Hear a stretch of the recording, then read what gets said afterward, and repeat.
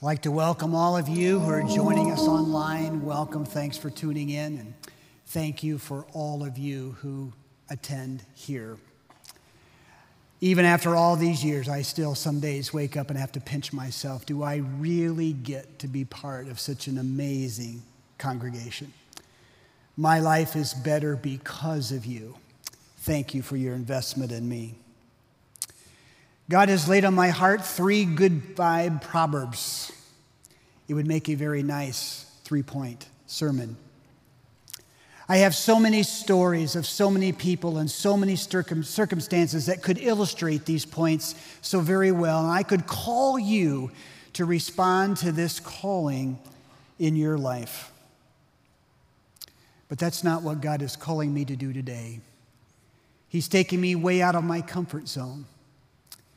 I hope you will listen with grace, and I hope you will pray for me as I speak. This is not going to be so much a sermon as it is a story I'm going to tell you about what God is doing in my life to bring to me progressive healing. I struggle to define what this is that God is doing in me. But I can tell you this, that it was because of my personal failures and struggles. That is what God used to get my attention. And right now, God is doing in my life the greatest work since my conversion. Everything is changing. I struggle with how to describe this change going on inside of me, but the only metaphors that come to mind, I was blind, but now I see. I was dead, but now I'm alive. Although my description of this ongoing work in my life seems extreme, everything is changing. My priorities are different. Every relationship has been impacted and is being impacted. Scripture that I have read for decades leaps from the pages and penetrates my soul in ways that I just never saw before. When I hear sermons or teachings, it just seems to penetrate deeper and has a bigger impact on me. This work of God, it's all I want to talk about. Like the blind man in John chapter 9, I don't know much about the how or what God is doing. All I know is I was blind and now I see. And I simply cannot stop talking about this. But before I get into that story, let me give you just a very brief history. Cheryl and I left seminary and we went to a church in Indiana where we were lead pastor there for 9 years. Then we came here. We have now been on the pastoral staff here for 30 years. I use the plural pronoun we because you simply cannot understand me or anything about what I do without understanding the impact Cheryl has had on me. That impacts everything I do and makes me better. Even though my CWC responsibilities are primarily administrative, the passion in my soul is to see people come to Jesus and to see him grow. This passion has had a downside to it. I have become an expert at seeing the speck in other people's eye and even developing some skill in helping people get that speck out of their lives while being blind to the plank in my own eyes. I grew up in an era that it was safe, acceptable, and even admired for pastors to confess about brokenness of a far distant past.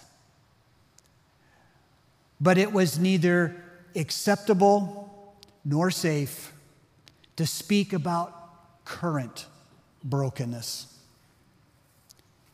Because of my far distant past, I have always been inclined toward people with addictions and compulsive behaviors.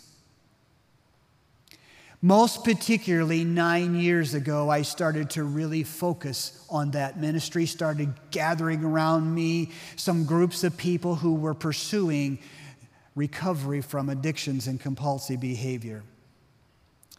I've made 5 observations about what is commonly experienced by people with addictions and compulsive behaviors. I would like to show them to you at this time. First, oftentimes they are blind to having a problem they cannot control. Sometimes they're blind to having a problem, and sometimes they're just blind to not understanding they can't control it.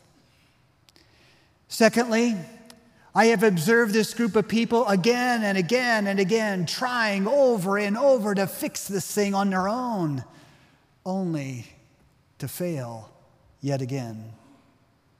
Thirdly, I have commonly observed guilt, shame, and despair. Guilt because of the harm they are doing to themselves and to the people they love all around them. Shame because of the personal failure again and again trying to overcome something that just keeps getting the best of them. And worst of all, despair. Hope evaporating as though nothing is ever going to change. They see confession as the ultimate sign of weakness and shame to avoid at all cost. They hide in isolation as a means to protect themselves, building walls around them, isolating from friends and family that would so much wish to help them, but it's all part of a plan to protect themselves. Although I have seen these patterns in person after person into the dozens and scores of people over these last 9 years, I never imagined that they could be true of me. After spending my entire adult life in ministry, I realized every one of them is true of me. The first good vibe that I'd like to share with you, freedom in confession. Whoever conceals their sins does not prosper, but the one who confesses and renounces them finds mercy. It's very natural for me to tell you stories about my far distant past and what God has delivered me from and the amazing journey God has had me on, but it's much more difficult to speak to you about current struggles. For you see, over the course of my entire adult life, there are 2 struggles that long term I have never been able to control: what I eat and how much I work. I've tried again and again unsuccessfully to control these challenges. And it was these very challenges that God used to get my attention. And that's the story that I would like to tell you this morning. This story of a new work of God in my life began on January 2017. I will never forget this day. I am quite certain, no matter how long I live. I was scheduled to open a gathering in prayer, and as I sat there, suddenly I had this overwhelming feeling that after 4.5 years of focusing on the addictions and compulsive behaviors of others, suddenly God was speaking to me about my brokenness, and this is simply the message that came rushing into my soul. I came to believe that my life had become unmanageable. I was powerless to fix it, evidenced by my weight being the worst it had ever been. In the few minutes that thought came to my mind began to rush 1,000 miles an hour. Everything inside of me began to scream, "No, not now. I do not want to confess this now when I am so broken. My heart was pounding 100 miles an hour. I thought it was going to leap from my chest. There were 3 lies that kept circulating in my mind. It seemed like they were just going in a faster and faster spinning, one after another, just kept coming back. These are the 3 lies. While I sat there and battled, am I going to confess? Am I not going to confess? Am I going to come clean? Am I going to continue the illusion of hiding from everybody? Lie number 1, I need to fix this first. Then I will confess. I even tried to make a deal with God. I'll even split it with you, Lord. At least let me make some progress first. Then I will confess. Lie number 2. I have had a lifetime of failure in trying to control my weight. To go public with this, to connect it to God, which seemed like an ultimate failure to the heart of my call. It was an unthinkable thought for me. Lie number 3, if I don't make it, I'm going to bring shame to the whole gospel. These lies kept going in my mind. And I have to tell you, the weakness of my flesh as I made my way to the front of that gathering, preparing to open, knowing that God was saying, you have to come clean. You've got to confess this tonight. Everything inside of me was screaming no. I wasn't sure whether I was going to speak or not. I confessed that night. I confessed that not only did I need God's help for compulsive eating, but I needed his healing because I was broken. Not something in a far distant past, but something current, something right then. Now, if you'll allow me to kind of put that story on hold just for a moment and allow me to make a parenthetical detour, I want to tell you 5 truths about confession.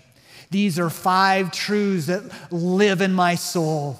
They live into my soul because of my experience and because of my experience of seeing now dozens of people. In the moment they confess, I see these things happening. I know them to be true. So allow me this parenthetical to share 5 truths about confession. Truth number 1, getting our brokenness out in the open strips it of much of its power over us because we become as sick as our secrets. Satan wants to intimidate us. He wants to hold us hostage. He wants to threaten us that if people find out the real you, you're going to come crashing down. Well, guess what? When you admit it to the world, you strip him of that power. You strip him of that intimidation. And suddenly it opens you up to something new. Truth number 2. Confession of current struggles may seem like weakness, but it is strength beyond description. It is the power of Christ working in somebody's life. So many times I have been with people and they just dread confessing what everybody else knows. They see it as such a weakness. They are so afraid of admitting what everybody knows. And yet when they do, we celebrate the strength because that's the work of God in their life. Truth number 3, confession is one of the greatest steps toward courage and strength that anybody can take. Because there's no guarantees. We have to overcome the fear of failing yet again. It takes courage and it takes strength to come out in the open. But truth number 4, I believe with my whole soul. Truth number 4, but most of all, I see confession as the pathway toward freedom, as the walls of our self-made prison come tumbling down.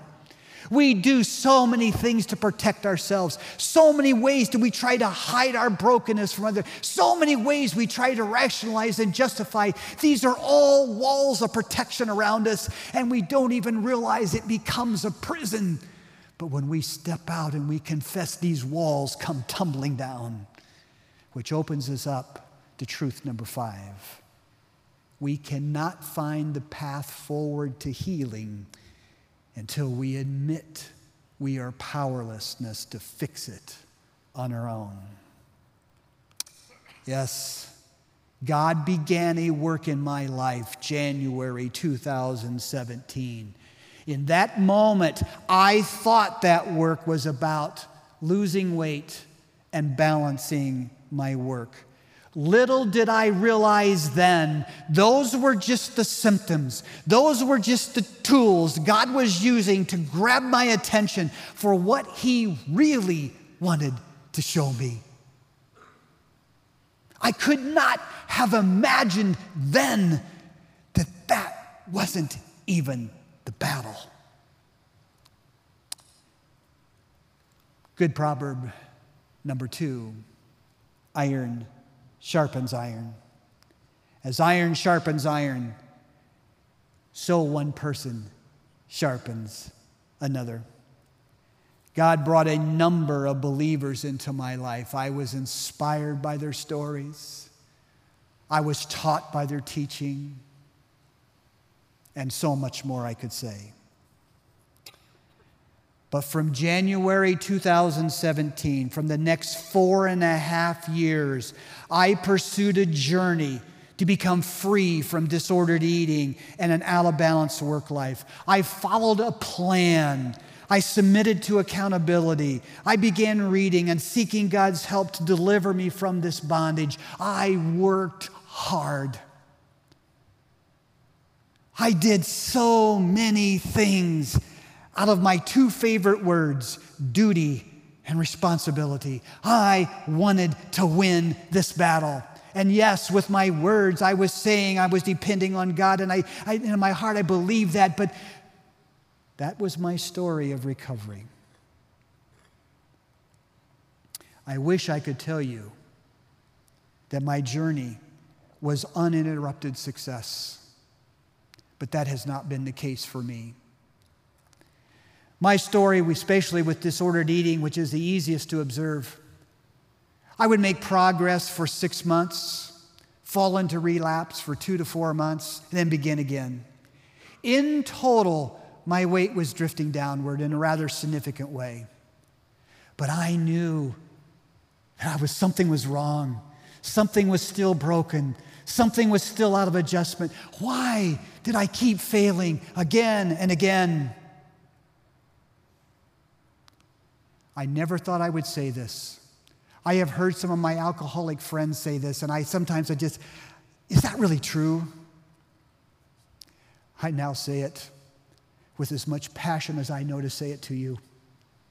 I genuinely am thankful to God for my failures, because it was in my failures that it made me desperate for God, desperate to find His solution, desperate to find answers that I could not find on my own. And this desperation, iron sharpens iron. It led me to do what is so unnatural for me, and that is to seek help from other people.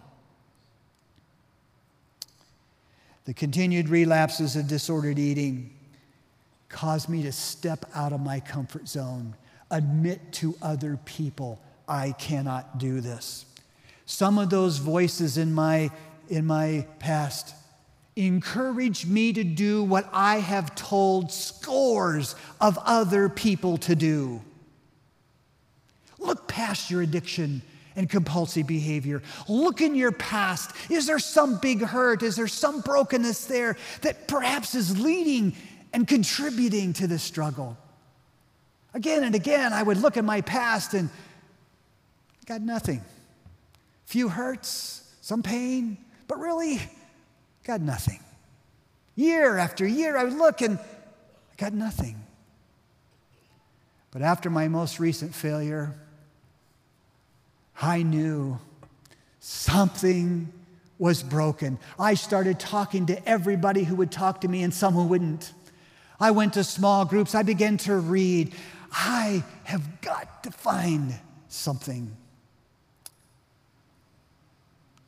I never could have imagined that God would lead me to what I considered to be one of my core values. What I'm about to say to you, many people here will know this to be true.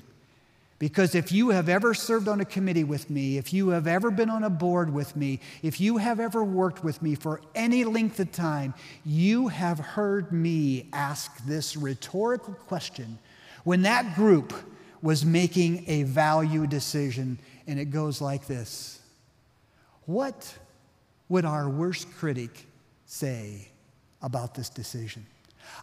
That was my core value because I believed it spoke of integrity. I believed that it spoke to the highest possible decision point. If we would make a decision that would be seen as one of integrity by our worst critic, it must be the right decision. God began to focus my attention on it. I began to ask myself over and over, where'd that question come from? How long has it been there? And I began to realize, there's a long story here, but making it really short. I began to realize I did not just ask that question in meetings. I would ask myself that question 20 times a day. I began to realize that I have lived my entire adult life trying to live above reproach of what I imagine to be the evaluation of my worst critic.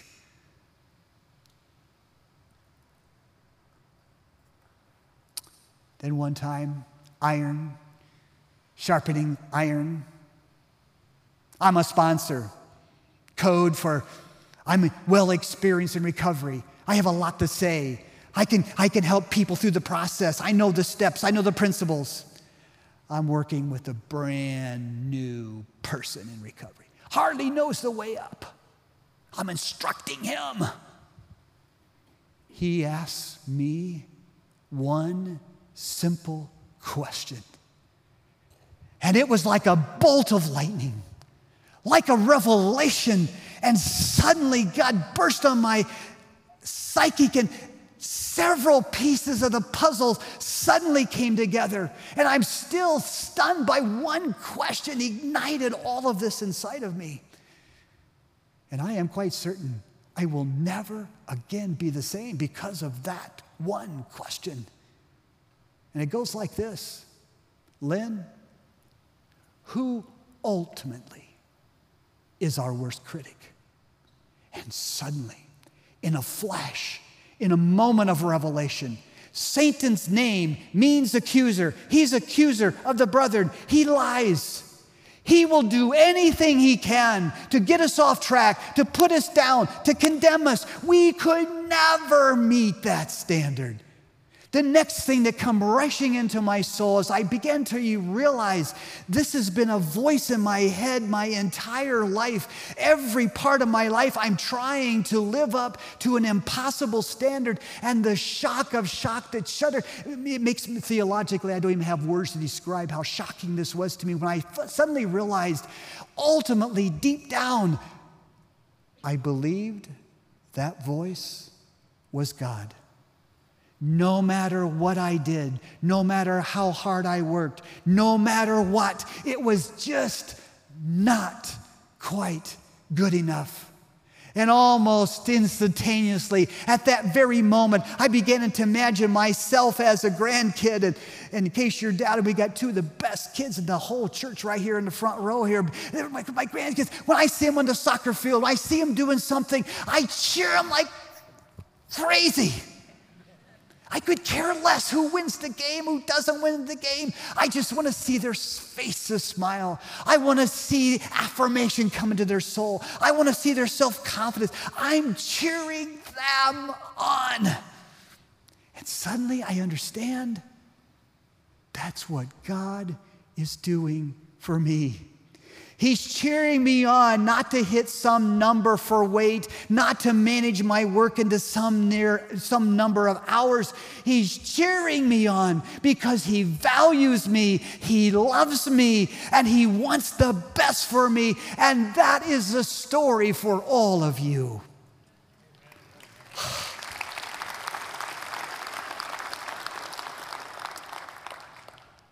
What I'm about to share with you is a little bit spooky. And I apologize that it sounds so mystic. I don't know what else to say. But in that moment, it's like I could see shackles falling from my hands. It's like I could see leg irons falling from my feet.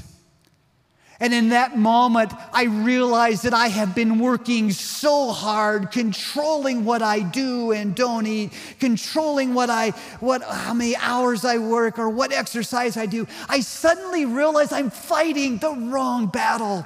And in that moment of revelation, I suddenly realized what God wants for me more than anything else is to live a more ordered life. And in that moment, I felt pure joy and freedom. Prior to this moment, if you were to ask me about recovery, I would talk to you about a plan. I'd talk to you about hard work. I'd talk to you about determination. I'd talk to you about accountability. Oh, talk to me about it today. I dare you.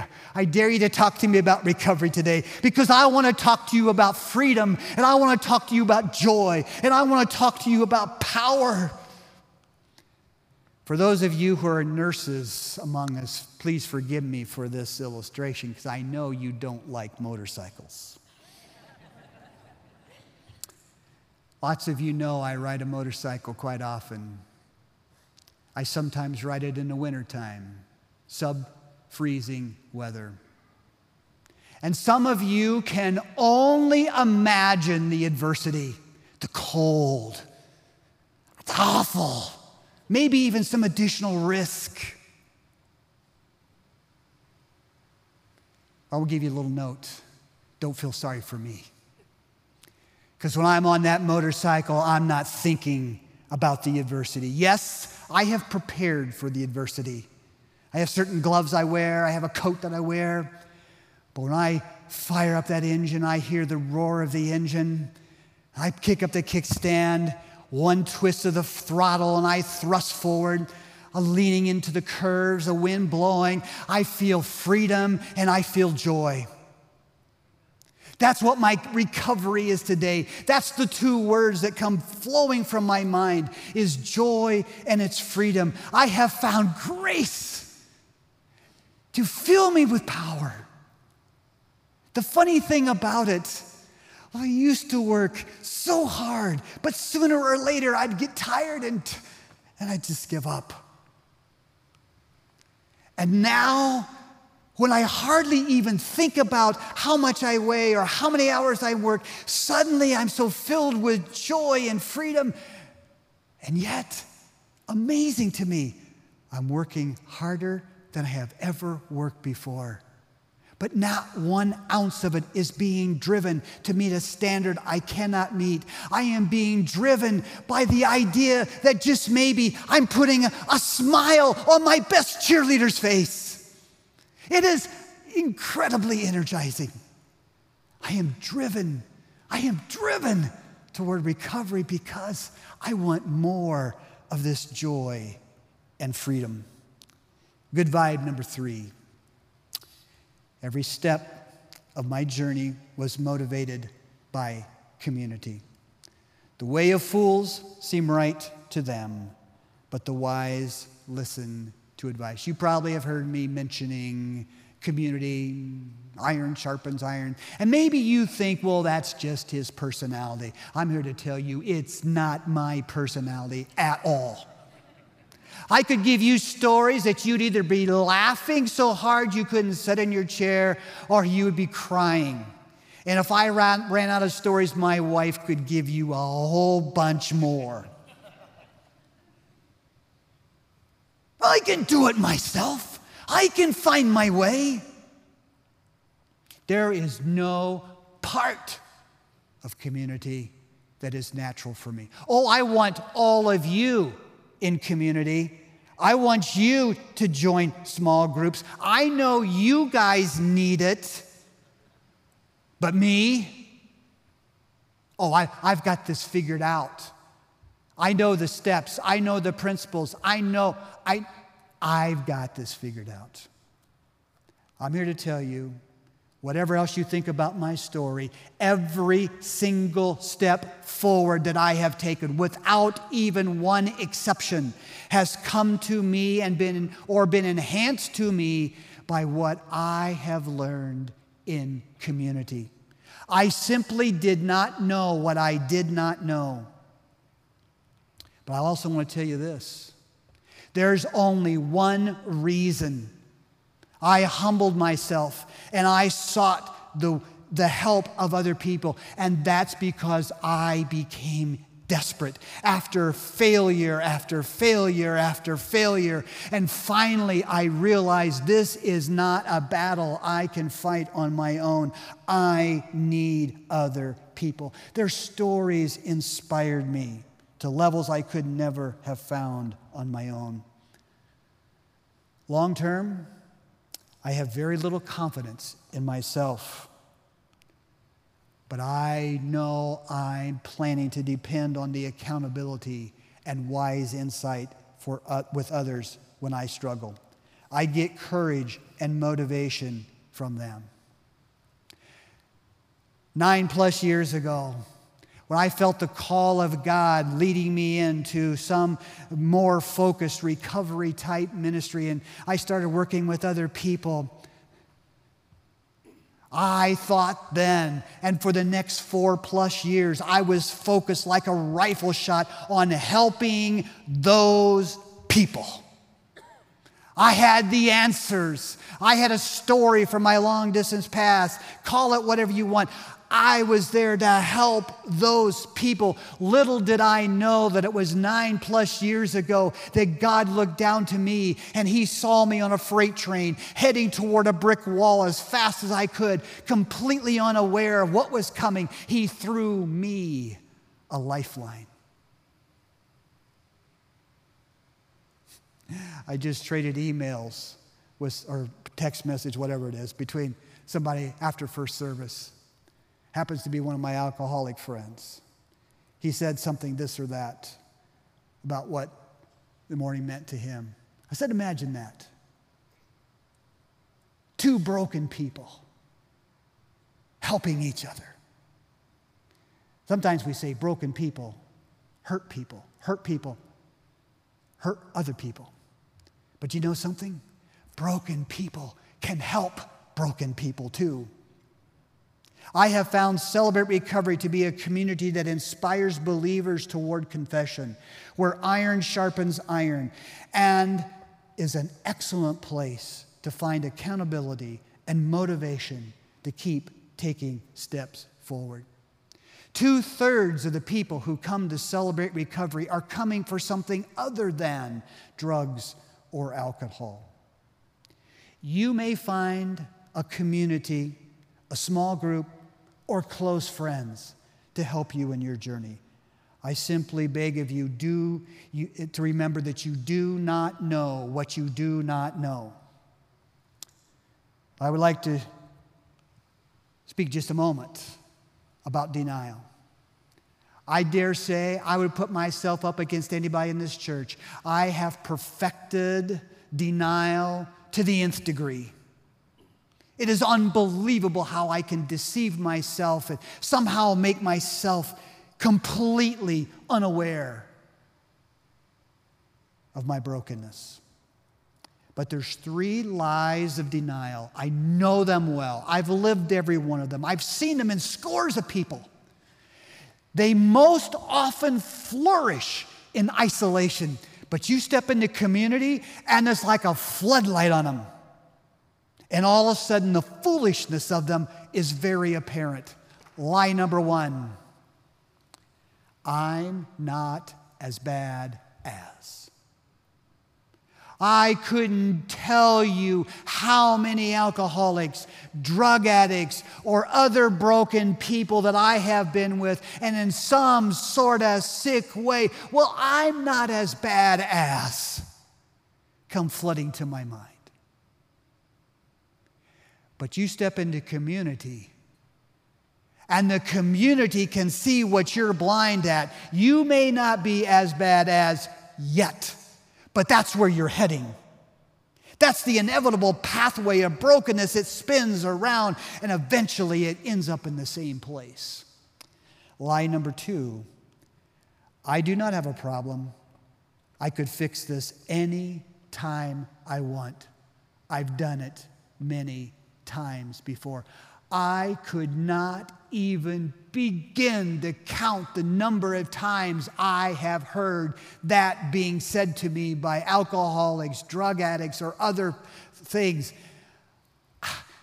I don't really have a problem. I could fix this anytime. And I'd walk away saying, how blind can they be? Can't they hear their words? January 2017, I was in the biggest crisis of my weight and work addiction of any time in my life. And honestly and truly, I did not think I had a weight problem.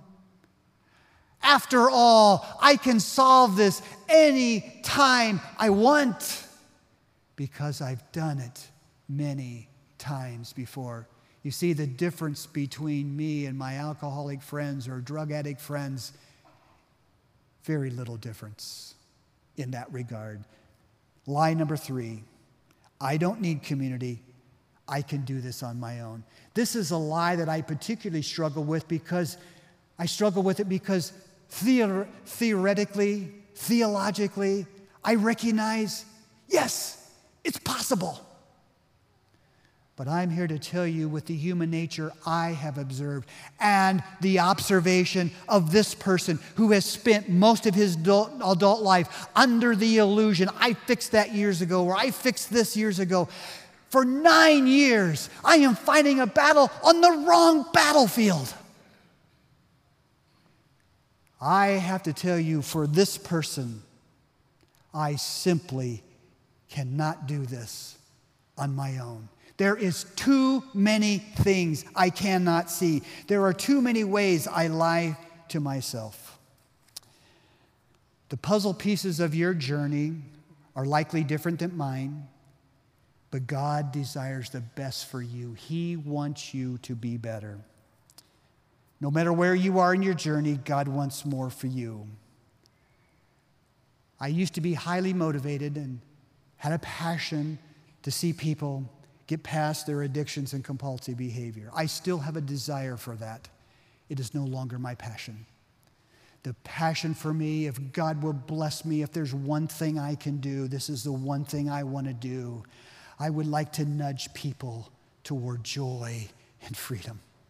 Because for me, that is where the power is, to find out this is God's battle, and He begins to do a work in them to where they choose something better instead of focusing only on what they're going to do or not going to do. This joy and freedom, this whole battle of the mind is just filling my mind. I can't wait for my class to start this fall because I'm going to be teaching about the battlefield of the mind and how Satan wants to fill our minds full of lies and mistruths. He wants to redirect us. And I have come to believe that our lives tend to move in the direction of our deepest thoughts. That is where a battlefield of the mind is. And I did not realize how intense that battlefield was. I need to bring this to a conclusion. I want to give you a few honest statements as I come to a close. I do not know what is going to happen with my weight long term. Those of you who have been around know I have spent a lifetime being unsuccessful in that battle. I have no guarantees about that. But I am celebrating today. I am genuinely celebrating today that Jesus gives me power to take steps toward living a more balanced life. And I have a growing confidence in Jesus. But this one thing I know, that voice that has been in my head my entire life, praise be to God, is gone. There is a new voice in my head. I suddenly see the smile of my greatest cheerleader cheering me on. And he wants to do that for you and your struggle. It's not about wanting to beat you down just because you trip up. He wants the best for you. He wants the best for me. We're going to ask the band to come forward for a closing song. Perhaps this hour it'll be a more familiar song. I know for some, maybe it'll be a new song. You can blame my wife for this song. I was teaching on denial. I have so many examples. And she was helping me with some perspective on it. And she said, Lynn, you ought to use this song. I'm convinced that she picked this song for two reasons. She picked this song, one, because she thought it would be helpful to the teaching I was doing. Secondly, she picked this song because she's lived with me for 44 years. And she knows in my most difficult, trying, hard days, I retreat to within myself. I come home and she says, how's things going, Lynn? Fine. She started singing this song to me. When you hear this song, think of the three lies, but don't stop there. Think of the hope. Think of the step forward. Lie number one, you're supposed to have it all together. And when asked, never better.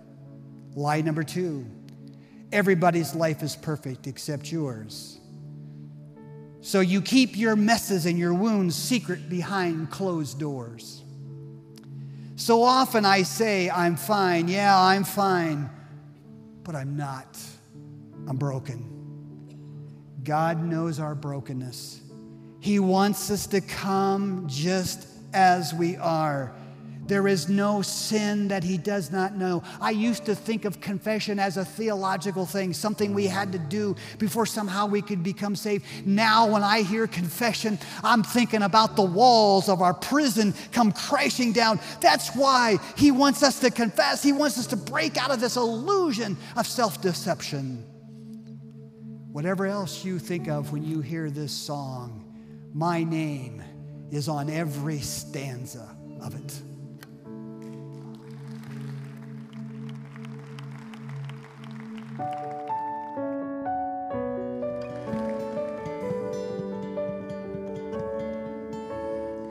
Line number one, you're supposed to have it all together. And when they ask you how you're doing, just smile and tell them never better. Line number two, everybody's life is perfect except yours. So keep your messes and your wounds and your secrets safe with you behind closed doors. And truth be told, the truth is rarely told. I say I'm fine, hey I'm fine, oh I'm fine, hey I'm fine, but I'm not. I'm broken. When it's out of control, I say it's under control, but it's not. And you know it. I don't know it's hard to admit it, when being honest is the only way to fix it. There's no failure to fall, there's no sin you don't already know. So let the truth be told.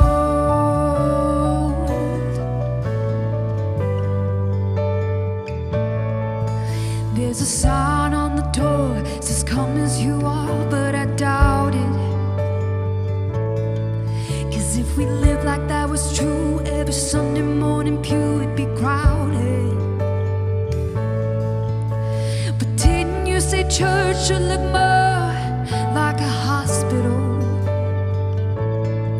A safe place for the sick, the sinner and the scarred and the prodigal like me. But truth be told, the truth is rarely told. Am I the only one who says, hey I'm fine, hey I'm fine, oh I'm fine, hey I'm fine, but I'm not. I'm broken. And when it's out of control, I say it's under control, but it's not. And you know it. I don't know why it's so hard to admit it, when being honest is the only way to fix it. There's no failure, no fall, there's no sin you don't already know. So let the truth be told. Can I really stand here unashamed, knowing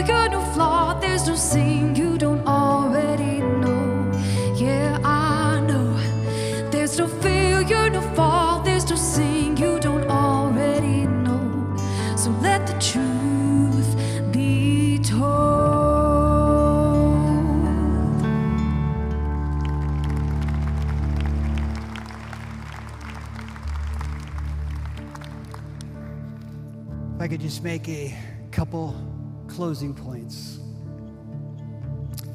Whenever you tell a story like I did, especially when you're as emotional about it as I am, sometimes things that are said are misunderstood. I just want to bring it to clarity, what I tried to say today. Whatever else you think about my story, it is not a story about weight loss. It's not even a story about somehow arriving at a destination where my life is suddenly well-ordered. This is a story about a journey. Although it's been going on for a very long time, it's begun new. I feel like it's like a new chapter. I just turned the page, and in my spirit, I feel like there's a whole book yet to turn the pages to. I just know everything is due. But there's one last thing I want to make sure there is no question about. If you somehow got the illusion that I'm saying I have arrived, I have not. I want to share this final scripture with you with all the passion that I know to share it. Now that I have, not that I've already attained all of this or have already arrived at my goal, but I press on to take hold of that for which Christ took hold of me.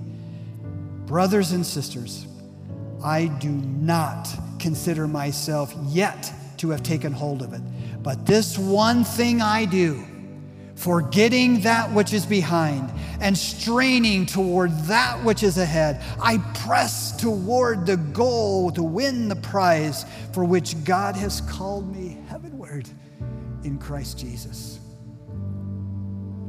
It's a journey that I have begun.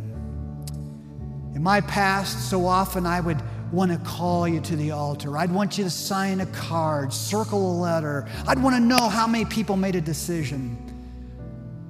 My hope, my desire, maybe somebody here is ready to take a step on a new journey. Maybe you're ready to start putting the puzzle pieces of recovery together. I've got a couple suggestions for you. Outside in the lobby, there's a table for Celebrate Recovery. Talk to somebody there. See if maybe it's a place for you. You may not have a problem, but come help people like me. You might be surprised what God has for you. There's also a table out there if you find your marriage could use a tune-up. Maybe you're facing some struggles. In this fall, there's going to be a new class taught by Dwayne and Lise Zuber, and maybe this is a step toward healing in your marriage. But take a step. Take it from me. Don't try to do it on your own. Step out. Connect to a community. One last announcement I want to give to you. Right after this service, if you make your way down to the multi-purpose room, it's the old gym, Pastor Craig's going to be giving us some highlights of the church, talking about a vision for the future, talking especially about some of the changes in the worship arts. It was a fantastic time at 8 o'clock this morning. Many of you will want to stop and go part of that. Stand with me if you will. Allow me to pray for you and ask God's blessing on you. Thank you, Heavenly Father, for your grace and your mercy. I've been speaking about grace and mercy my entire adult life, but suddenly I hear it with new words. I suddenly see the power that's connected to grace, the life-changing thing you do in our hearts simply by receiving your great gift. And for this wonderful congregation that has done so much to impact my life, if there's one person here struggling with an addiction or compulsive behavior or some other struggle, help them to hear a new voice in their heads and take a new step. We pray these things in Jesus' name. Amen. God bless you. Have a great day.